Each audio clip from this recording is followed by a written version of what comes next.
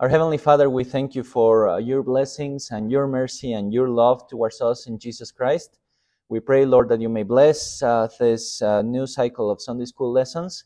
Help us to discover what sin has done to us, and in order to, as we study about it, we may be able to also cling from you and be aware of everything that sin has done to us, and then combat it with the help of your Holy Spirit. We pray all of these things in Jesus' name. Amen. All right, so we, as you heard, we are starting a new series on Sunday school because we finished Shorter Catechism. Sorry, I was about to say Heidelberg. Shorter Catechism. We finished that, and I was thinking what we can do. And there are certain things that we can do, and this is one of the things that we are going to do. We're going to do a taxonomy of sin.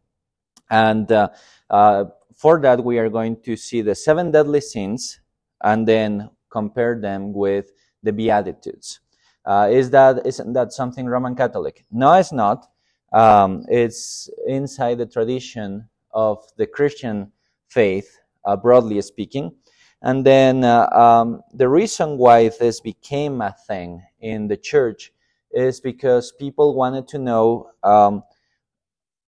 the impact of sin in us, how that has affected us, and then how we can walk the Christian life in a way that we are aware of the dangers that we face in ourselves and within ourselves. So that's why it's been traditional, more in the Roman Catholic Church, because they kind of received this more openly. But it's been traditional in our tradition too, in the Reformed and Presbyterian churches, to speak about the 7 deadly sins and what does that mean. There is a reason why these 7 are the more important ones, if you will, because they are kind of like branches from one tree, and they are the most prominent ones, the ones that affect us the most. Who doesn't have greed, after all? Who doesn't have, desires towards gluttony? I'm talking about 21st century America, after all, right? Who doesn't have lust and the exploitation that goes behind in modern America, or anger, right? Traffic is increasing in Montrose. You will experience it soon enough. So things like that we are going to see, and how Jesus uses the Beatitudes to kind of give us a map of what is it that we need to move our life toward. So that's just my small apology towards why we are doing this. Again, it's not Roman Catholic. It's something that we will benefit a lot from.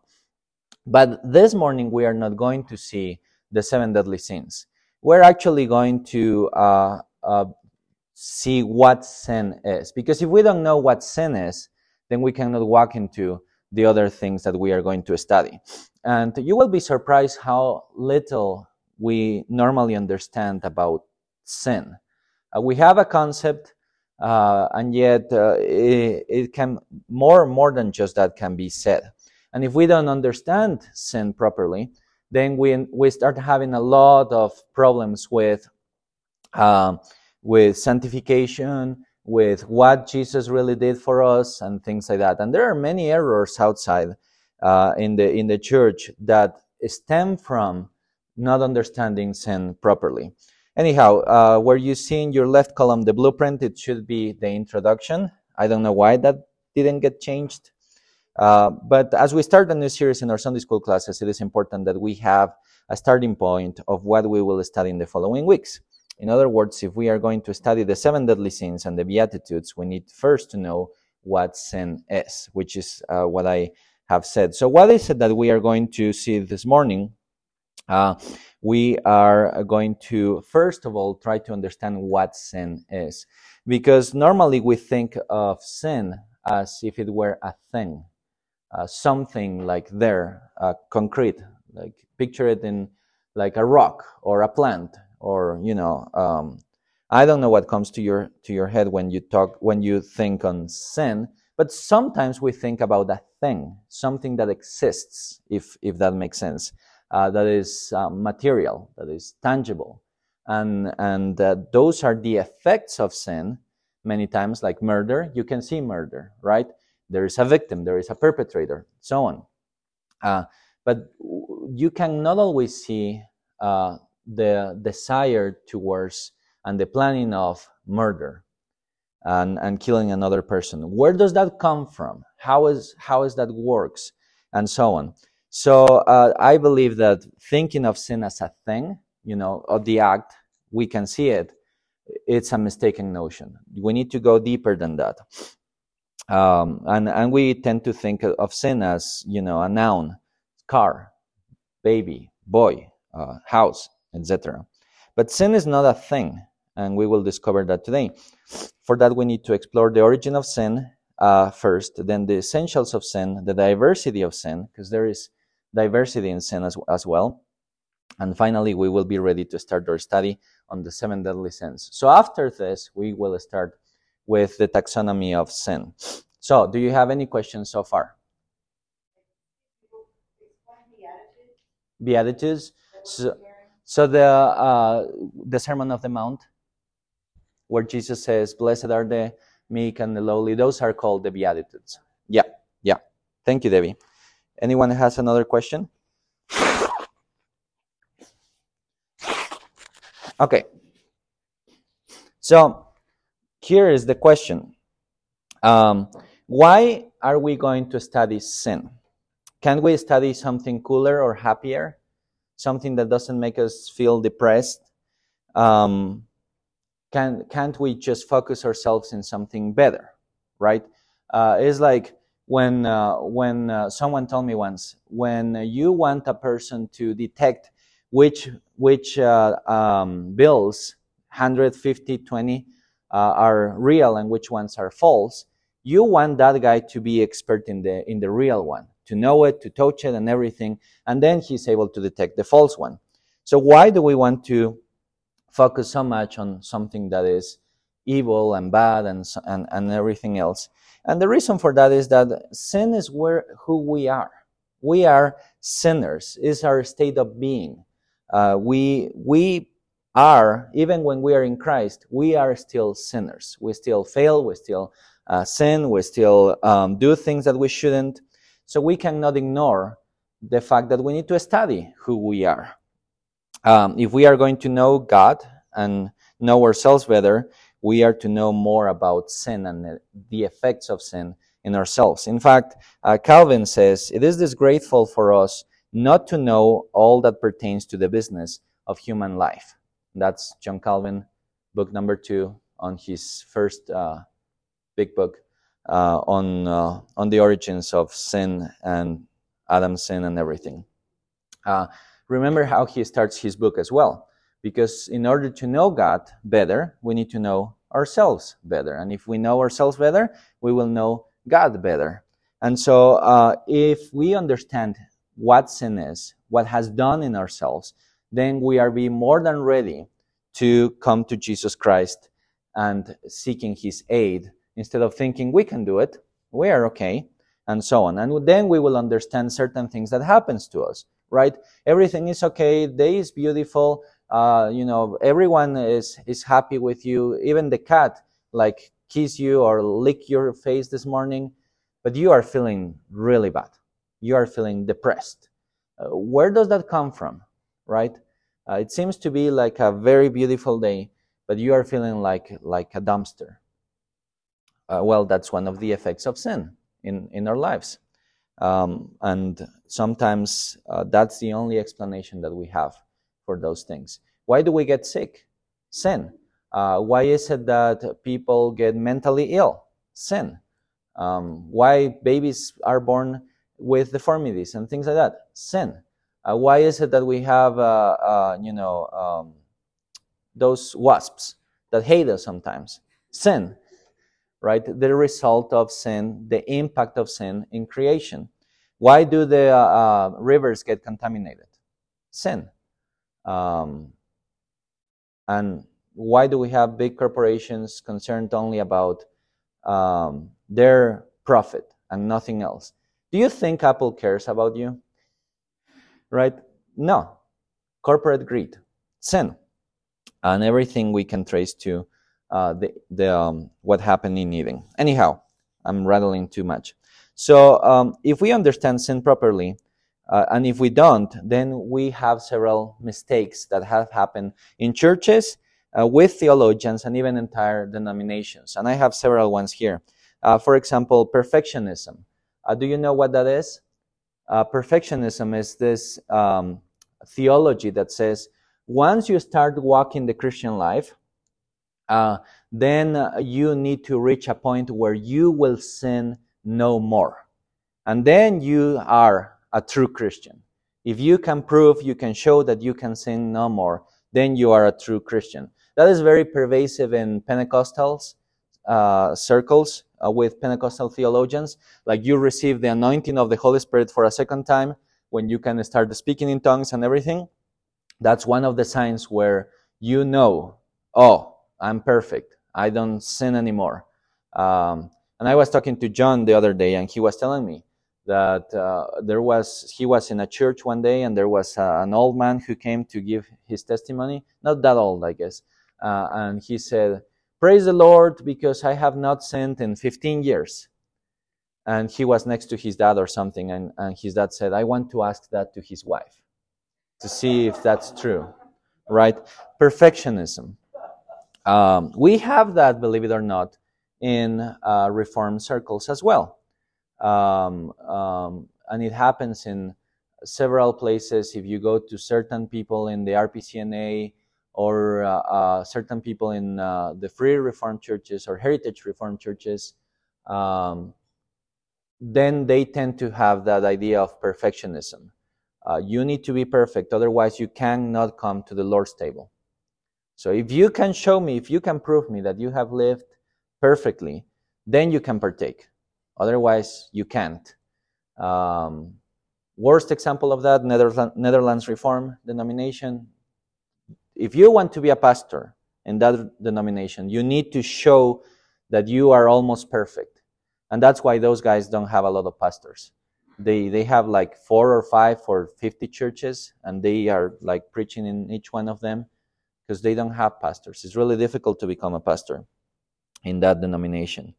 The ones that do is because they have been in mission fields, suffering a lot and experiencing things, and then when they go back to the Netherlands or to America, then everyone is like, wow, these guys have to be the guys because they suffered, and so we can call them. So it's really difficult to convince those elders. Why? Because of perfectionism. This idea of, yeah, we can overcome sin in ourselves. That's what perfectionism is. And that's paired with the second reception of the Holy Spirit in some charismatic churches and Pentecostal churches. If you are speaking in tongues, if you are receiving signs from the Holy Spirit, that's a sign that you are perfect. So you are good, brother. The rapture comes and you are living with Jesus, if you believe in that. Then there is another one more pervasive in our circles, and that is preparationism. And that created a lot of issues in Scotland, and it has created some issues in Presbyterian circles here. The idea goes like this. In order to go to Jesus, if you want to be saved, the first thing you need to do is to forsake sin first. Does that make sense? You need to forsake sin first, and then Jesus will accept you. Sounds weird, doesn't it? Because what is the only thing that we need in order to be saved? Exactly. Yeah. And, come to Jesus Christ. That's it. But if someone is telling you, well, abandon your sin first and prepare yourself, and then if you do enough good works, then Jesus will accept you. That's contrary to the gospel. But that's one of the errors, preparationism. That's really common in our common culture today. Well, I can't go to church, I'm too sinful. Yeah. Really the idea is I'm not good enough to be there. Yeah. Yeah, as if Jesus couldn't forgive your sins, right? Yeah. And then Pelagianism, this is a very famous one, right? The idea behind Pelagianism is Adam and Eve sinned, but those guys did it by themselves. Like, I haven't received anything from those guys. I'm still born in a perfect state, and I can choose whether I want to follow God or whether I want to reject him. And so where does sin come from for Pelagius? From society. You learn by imitation. But that doesn't solve the question, does it? It's still, where does society become corrupt? Or how does that work? Right? If everyone is born perfect, you should have, in theory, a perfect society until society decides otherwise. But where is all of that coming from? So Pelagianism was condemned as a heresy in the 4th century. So bad. Pelagianism, bad. Semi-Pelagianism, this is what Roman Catholic Church became by the 12th, 13th, and 14th, and 15th century. The idea goes, yes, we are sinners, and yes, we need the grace of the Lord Jesus Christ, and yes, we are saved by grace alone, but not only that, we also need good works. So while you are receiving the baptism, that water is regenerating you, giving you, infusing grace in you, and then after that, it's up to you to walk the Christian life, to save you with your own works, and if you are good enough, then you will go to heaven. That's semi-Pelagianism. And if you are listening to the Ask Pastor Cristian thing, that's the very same theology that the Remonstrants, the Armenians, came to bring to the Synod of Dort, the 5 remonstrances. We are really not that affected by sin. We can actually choose to be saved, and sinners, horrible sinners, yes, but we can still be choosing what we want. So that's semi-Pelagianism. And then we have another one, which is the exemplary view of the atonement of Jesus Christ. And that idea is, well, Jesus Christ was just a good example. Yes, he died and he did everything he did, but only because he wanted us to follow his example. And as we walk like him, as we do everything that he did, good luck if you want to be crucified, but as we do everything that he did, then we are going to heaven as well. Again, that should mean as well that you need to be crucified, right? And even then, it's not going to mean anything because the perfect sacrifice of Christ has paid for all of our sins. But anyhow, that's another error that stems from a bad doctrine of sin. Does that make sense? Do you have any questions? Another one that is very common is to expect that you are not going to sin anymore, even if you don't say it in that way. I promise you, God, I love you. I'm not going to lie anymore. And yes, and you just did that, right? Because John says, if someone says that he's not a sinner, then we make God a liar. We cannot escape that reality. We are sinners while we are still here on earth, waiting for glory. There was a famous preacher who went to Ecuador once, very famous, and they interviewed him for the Christian radio, and they say, Brother Pablo, that's his name. He passed away. So what would you recommend to Christian people that are listening to you right now? And he goes, I recommend that they dedicate themselves to God so they can be like me, who haven't lied in 20 years. And I was like, yeah, all right, you already did it, as you said, right? It's impossible not to lie. Unless you think that unless you distort the concept of what lying is, right? So that's my point. When we distort the concept of what sin is, then suddenly it becomes easier to say, well, I don't do that anymore. I'm perfect, right? When we don't understand what sin is and what it has done to us, then it's easy to say, yeah, no, I'm perfect. I'm good enough. I'm no longer on that plane of lower Christian people, not on my level kind of thing. I walk better. Well, that's pride right there. You're sinning. Yeah. So if we miss our conception of sin, we are missing something essential to Christianity. Believe it or not, the concept of sin is super important. It's essential to Christianity.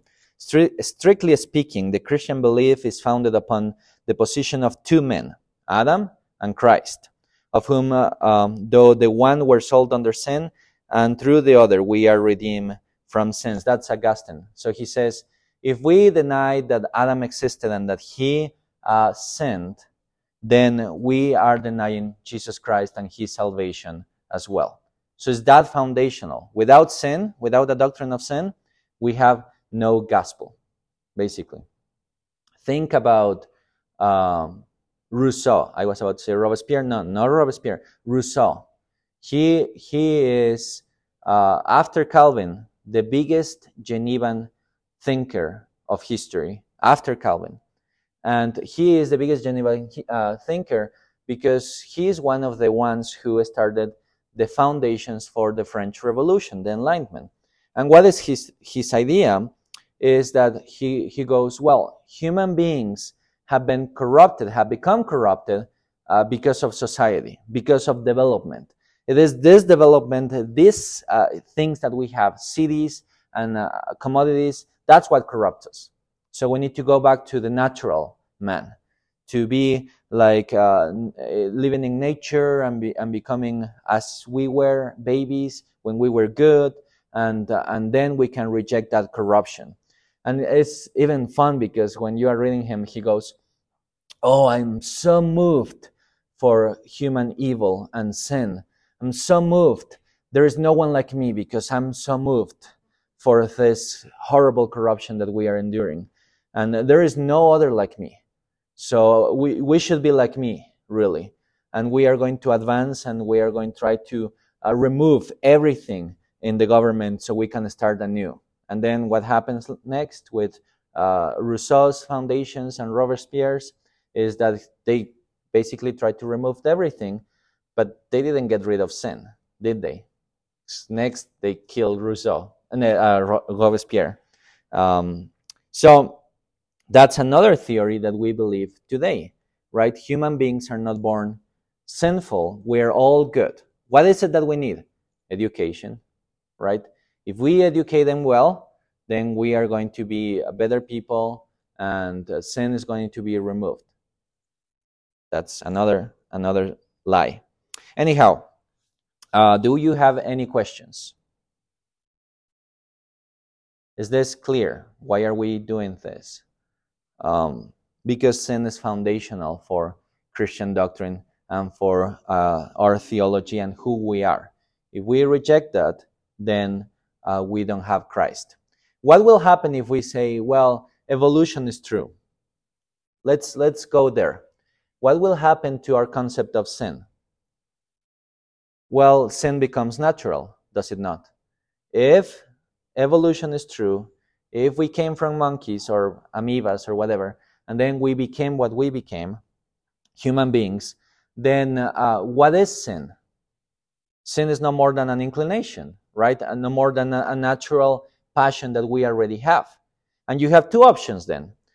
Sin is something that is already in us, and you can do nothing to call good or evil. Like there is no reason why something should be bad or something should be good, because it's just something that you feel, called for. How do you say rape or human trafficking or drugs? How do you call that evil? It's simply a process of evolution. Like, what are you talking about? That's nothing. That's just who we are because we have evolved. And we are evolving with drugs, and everything is the strongest overcoming the weakest. Right? Or that's one path that you can take. Or if you believe in guided evolution, God created man in a primitive state, and then he guided him to become what he is. If that is the case, then God is the author of sin, because he made us as people who evolve, and with passions towards evil and towards good, and he doesn't really know what evil is because he has placed that desire in us. And then God is not good. God is evil too. Can you see like the problems that we get into when we accept those kind of things? But that's another one that we believe even now in our society, do we not? That since we evolved, then how can you say this is bad, this is evil? How can you say, well, kids are away from your reach because that's wicked? Well, you no longer have that option because it's just evolution. This is who I am. I just like kids, and I want to become a sexual predator of kids. But you cannot blame me. That's just what evolution has made me. What do you say when you think just in those terms, right? That's why we argue from scriptures. That's why we need to maintain, no, God created everything good, and He is good. And that's what we are going to see now with the origin of sin. So humanity has had, believe it or not, a certain notion. Well, I guess we can believe it because it's part of our experience. A certain notion of sin. By their very nature, men are evil and cannot be persuaded to cherish justice. That's Plato. But about the origin of it, where does it come from? Who made it, right? How did it happen? Humanity is ignorant unless humanity is illumined by the Holy Spirit and through the scriptures. Buddhism, for example, considers sin to be an illusion. Sin is rooted in desire.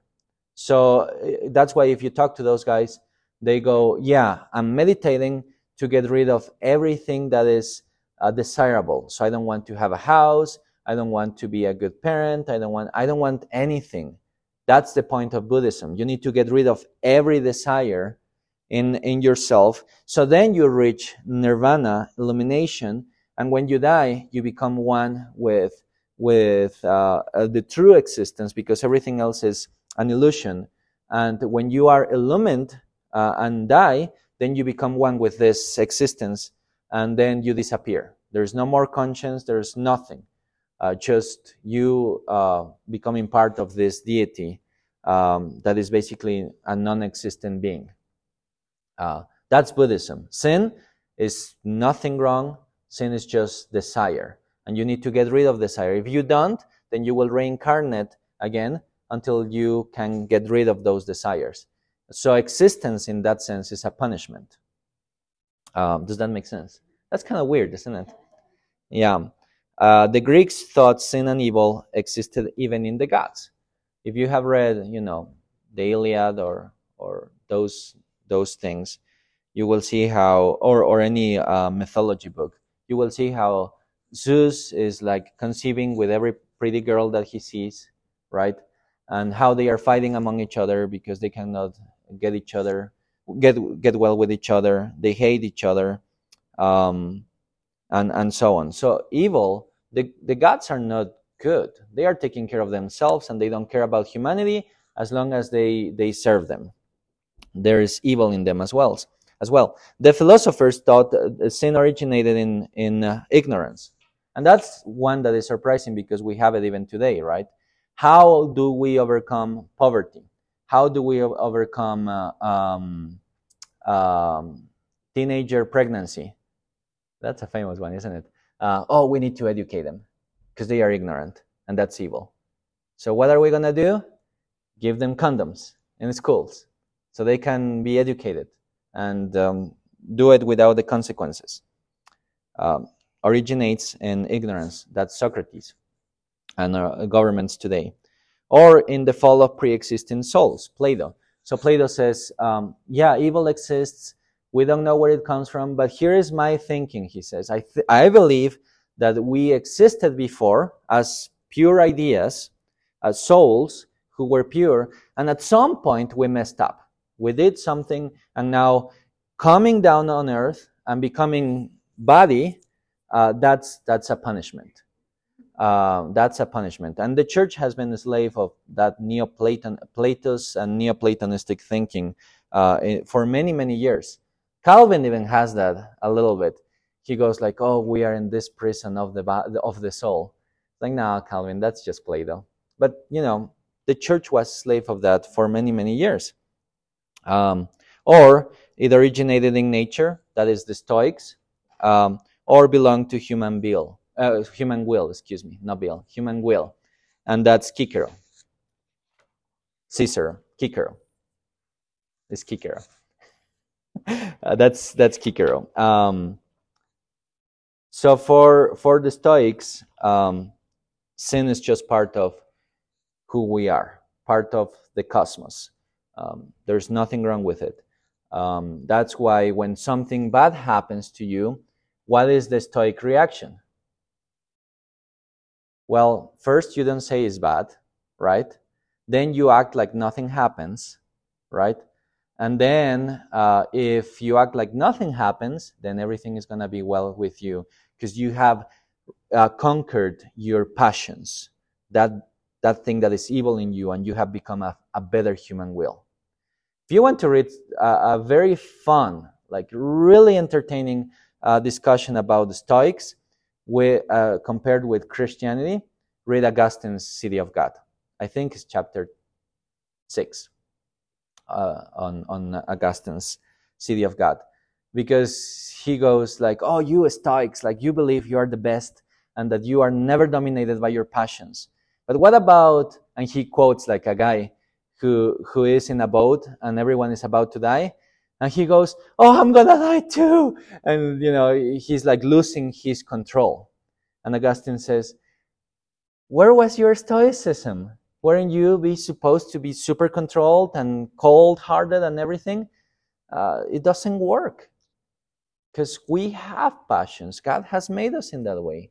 It's okay to feel afraid as long as you trust in Jesus Christ. So it's super fun. He makes fun of those guys.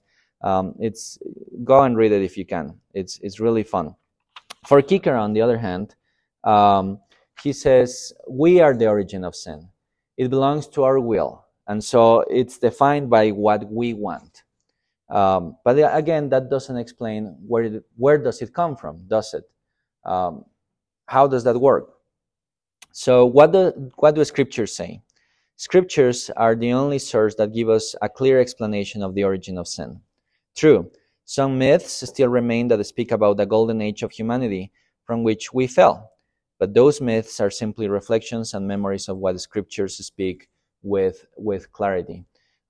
So, almost every single mythology in the world has a story about an Adam and Eve, a first father and a first mother. But what are those? Those are memories that we have from our beginning.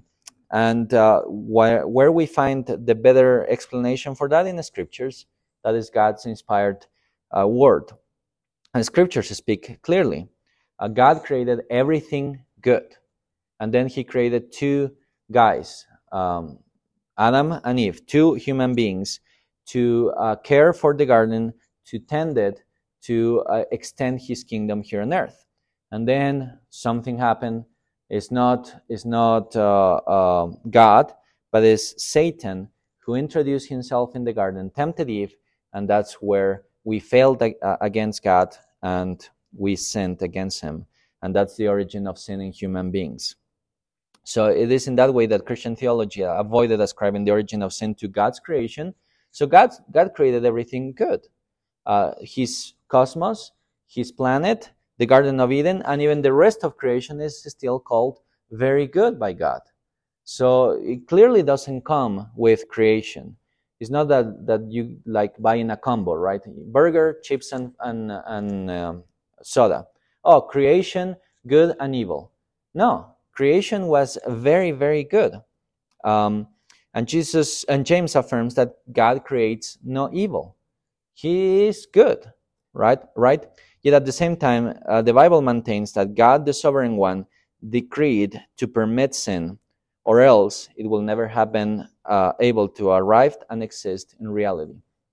So what Bavinck is saying there is that God is sovereign. He is the one who is controlling everything. And in his decree from before the foundation of the world, in eternity past, He has decreed that sin will exist. And he has allowed that to happen. Yet, as something that is undesired, as something that he will destroy at some point. But if God didn't decree it, if he didn't desire it to exist, then it will never happen, right? Think about the cross. Why did the cross happen?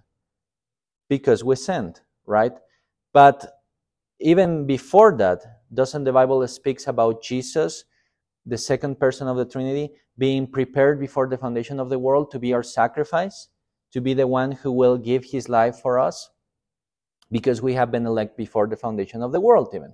So if God doesn't will something, that's my point, then it doesn't happen. That's my point. If God doesn't will something, it will never happen. Therefore, God willed that sin exist. Does that make sense? Yes. Run. It's a hard one. It is. I wrestle with this every once in a while.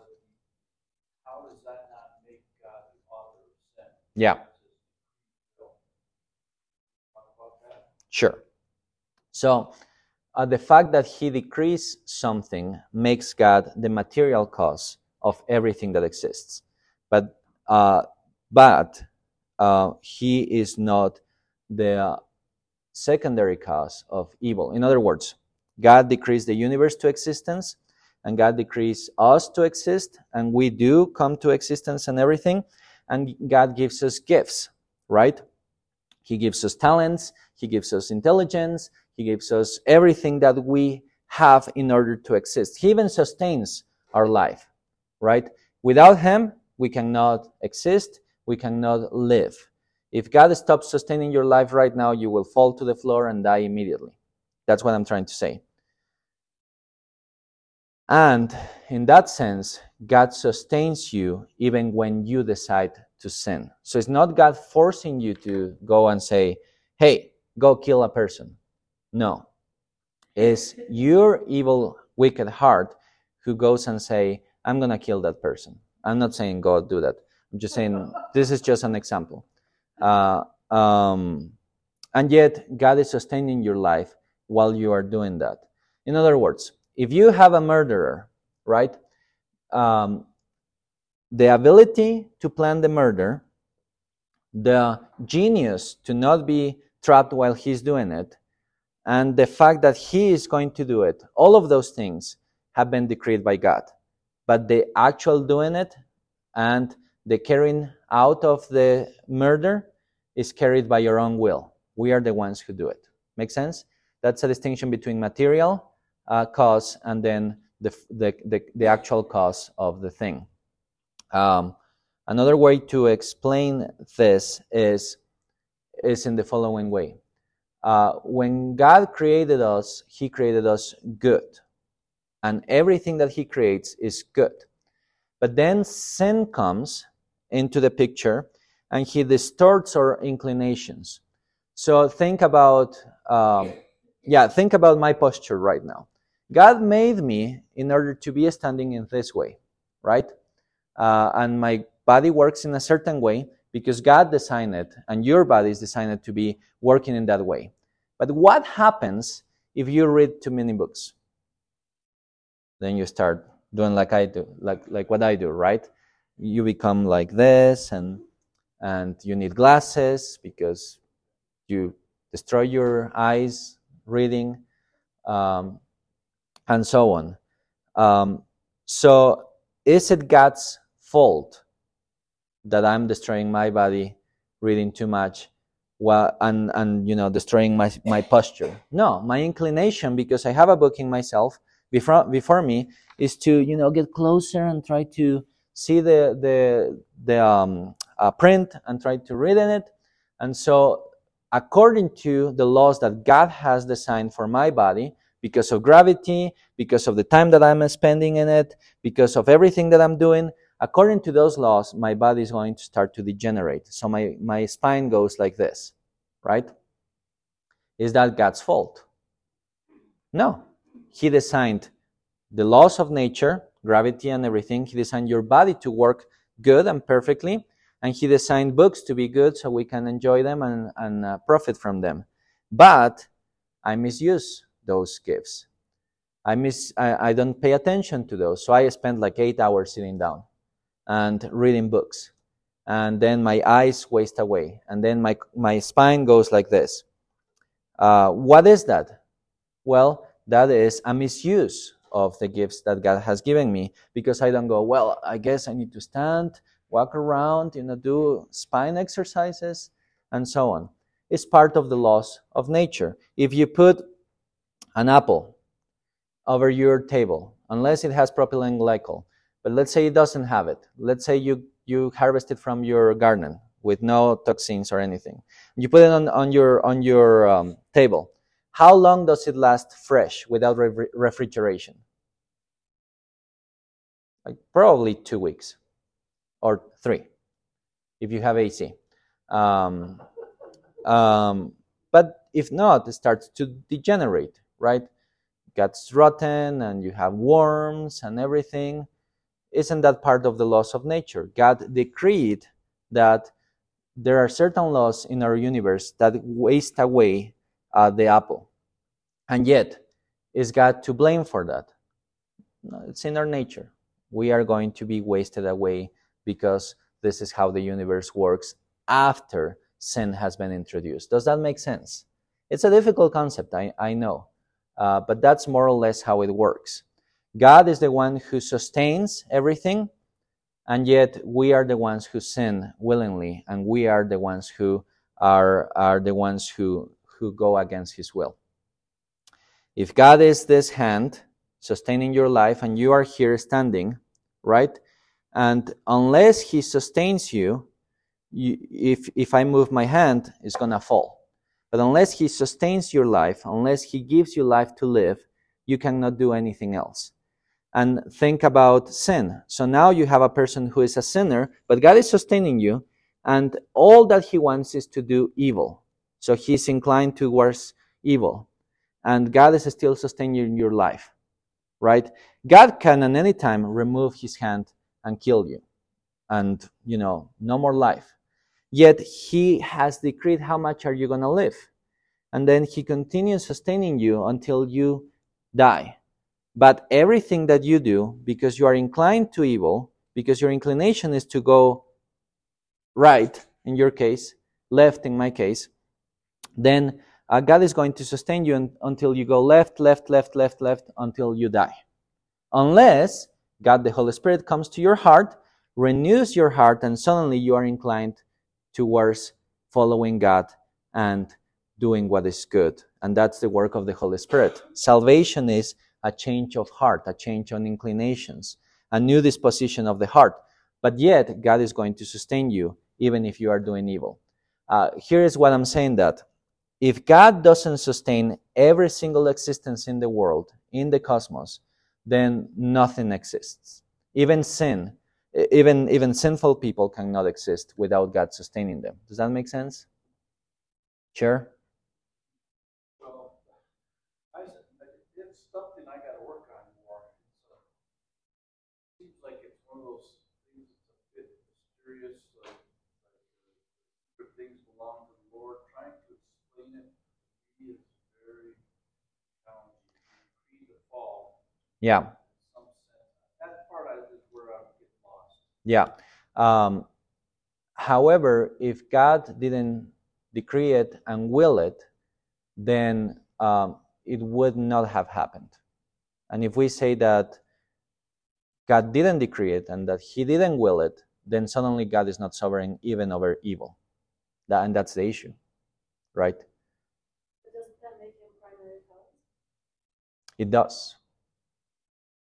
Yeah. And isn't he the author of? But that's the thing. Sin is not a thing.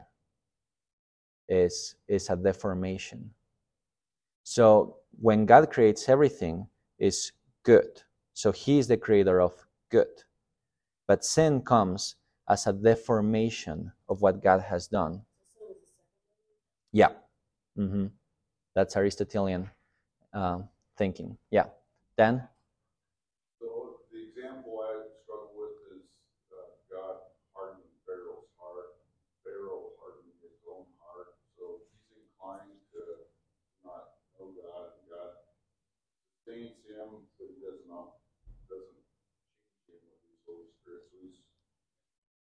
changing Pharaoh's heart is hardening.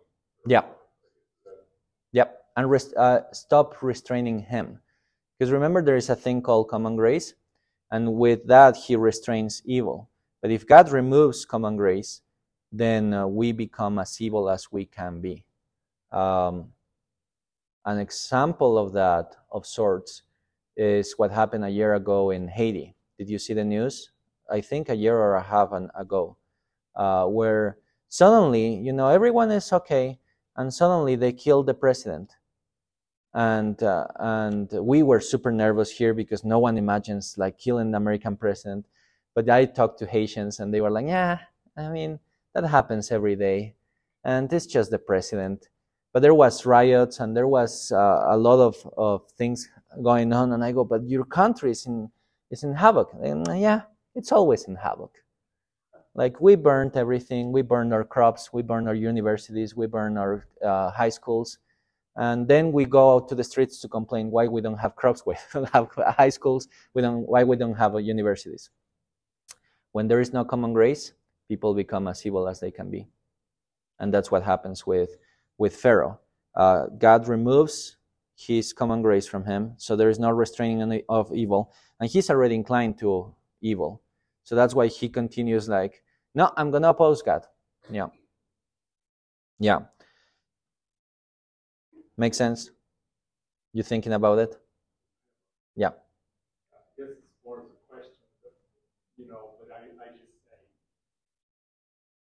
that if from the time of Adam and Eve they didn't fall and we'd all just be perfect, how would God have shown His mercy? I mean, it's His mercy, it's attribute that I enjoy the most. Yeah, so the fact that God is coming down to earth and making a covenant with creatures who had to obey him no matter what, and despite of that, he comes, talks to them, which he doesn't need to, talks to them, makes a covenant where he promised them something even better than what they are getting at Eden, shows God's mercy still. Because he didn't have to have a relationship with Adam and Eve. Like animals, right? The animals don't have to obey God's laws. They do it because they have been created in that way. And Adam and Eve, they were created good. They didn't have to be recompensed by God for obeying him. Like what? He is the creator. We owe him everything already. So what claim did Adam and Eve have over God's reward? Nothing. Like, think about this. Think about your baby child being delivered by your wife, or if you're a wife, by you. And then the baby goes, thank you, Mom. Now give me a car. Now I want a house. And now I don't want to work never, because you are going to give me everything. And I require it. You need to give it to me. That'll be like, what? Like, shut up, boy. You need to work. You need to grow. You need to earn your own life, right? That will be us saying to God, God, give me everything. God will be like, I have given you everything. But that is not God. He comes down to earth and gives them a special place to live in, Eden, because that wasn't in the original part of creation. He gives them Eden, and then he goes, and you know what? If you obey me, if you don't eat of this tree, then I will give you something better. He doesn't need to do that, and he does it, and that's God's mercy. He's stooping down to us. Because remember, God is infinite. He doesn't need us, and yet he comes down to us as if he does. That's his mercy. And, how do we understand God's goodness if we have never experienced evil? Well, we don't need evil to experience goodness. In Eden, everything was good, and we knew it without evil. So it's evil that needs good to exist, not goodness. Goodness exists by itself. And yes, we can contrast good and evil now because we are sinners, and we can know what it is like. But in the garden, we knew it. We didn't need evil to say, oh, this is what goodness is. No, we knew it. This is perfect. This is good. There is nothing better than this. And yet, we chose evil. Does that make sense? So his love, his goodness, his mercy, all of those things we already experienced without sin or evil or anything like that. Because that's who he is. Yes? But you can experience something without recognizing. Yeah. That's the human dilemma we're in now. Yep. So to Ken's point, there was a purpose behind allowing. Yeah. Yeah, no, definitely. I mean, How would to you me, know?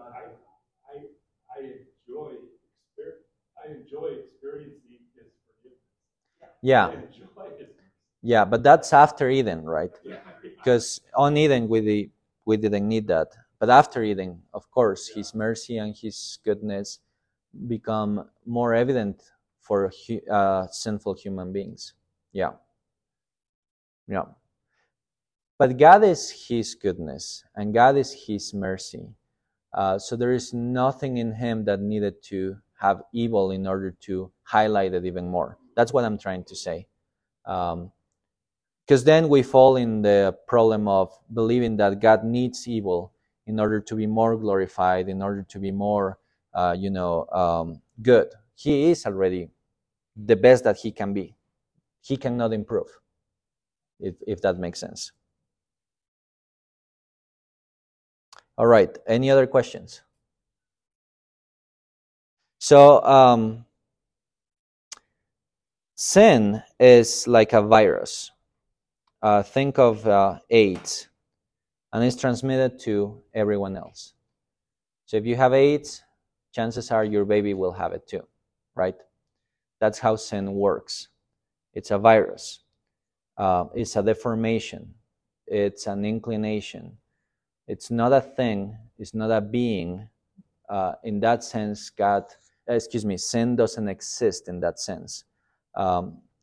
It's something that takes us and then inclines us towards doing evil. It's not that evil, as I said, is strictly necessary, because God doesn't need evil. There is not two, beings, like one good and one evil, and both of them are fighting until we come to a reconciliation of both of them, and finally, good conquers.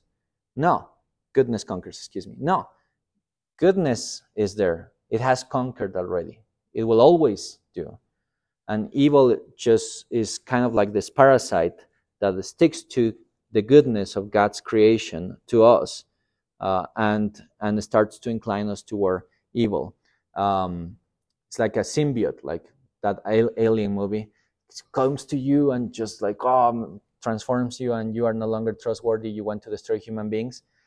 That's what sin is. It's like a symbiote. Comes to you and deforms you. Think about, as I said, AIDS or sickness. You are all okay. Your body's working well, and then you get the flu or a cold, and suddenly your body's not working well, right? You feel miserable, and you cannot work properly. Your ears go mute, and your nose drips, and everything. Sin. That's how it works ethically in our souls. We don't work properly because of that. So there are 5 characteristics that sin has. First of all, is ethical and spiritual. That is nothing material. It's an antithesis to the good. It has no self-existence. It's not independent. It's not an independent being of its own. Think about even Satan. Satan was created good. God doesn't create evil. Satan was created good, but he fell, right? He sinned against God, and then he becomes what he is. So it's something that has been attached to us. Second is a privation. It lacks everything that is good, like a person who being healthy becomes sick and lacks a good health. It's a privation. You no longer have good health. Now you have a sick health. Does that make sense? Third, it occurs in rational creatures. That is, people who are people endowed with intellect and will. So that's why we have fallen angels as well, because they too fell and sinned. And it's varied, it's multiform, because it has invaded God's multiform creation. It takes multiple forms, although it's a single principle. In other words, as I said before, why is it that our rivers get contaminated? I don't think contamination, pollution was something that existed in the garden. It's product of sin. Why is it that we have social crimes, right? Racism, discrimination, gangs, right? You grow in a certain neighborhood and people already know, oh, that kid, he's going to become a gang member. Why? Because you have all of those guys living in the same neighborhood, and if you don't become part of them, then you have no life. Where does that come from? It comes from our hearts, but it becomes socialized as well. It expands, it grows. There are national sins. Think about Egypt. Think about Babylon. Those guys were committing huge sins. Are we going to deny social sin? No, it's there. God calls them out on them. Think about the Canaanites. He says to Abraham, your offspring will go back to Egypt for 400 years. Why? Because the time of the Amorites and Jebusites and Canaanites and everyone has not come yet. So I'm not going to punish them yet. But why does God blots them out? Because as a people, as a group, they have sinned socially. Social sin. We don't like that term today because, maybe Christian is too liberal. No, it's a thing, right? It happens in the Bible. It has happened before. Slavery. Anyhow, lawlessness. It opposes the law of God. That's the concept that we have in the shorter catechism here in question 14. What is sin? Sin is any want of conformity unto or transgression of the law of God. So that's the final concept. It opposes the law of God. All right. Time's up. I'm sorry. Do you have any questions before we close?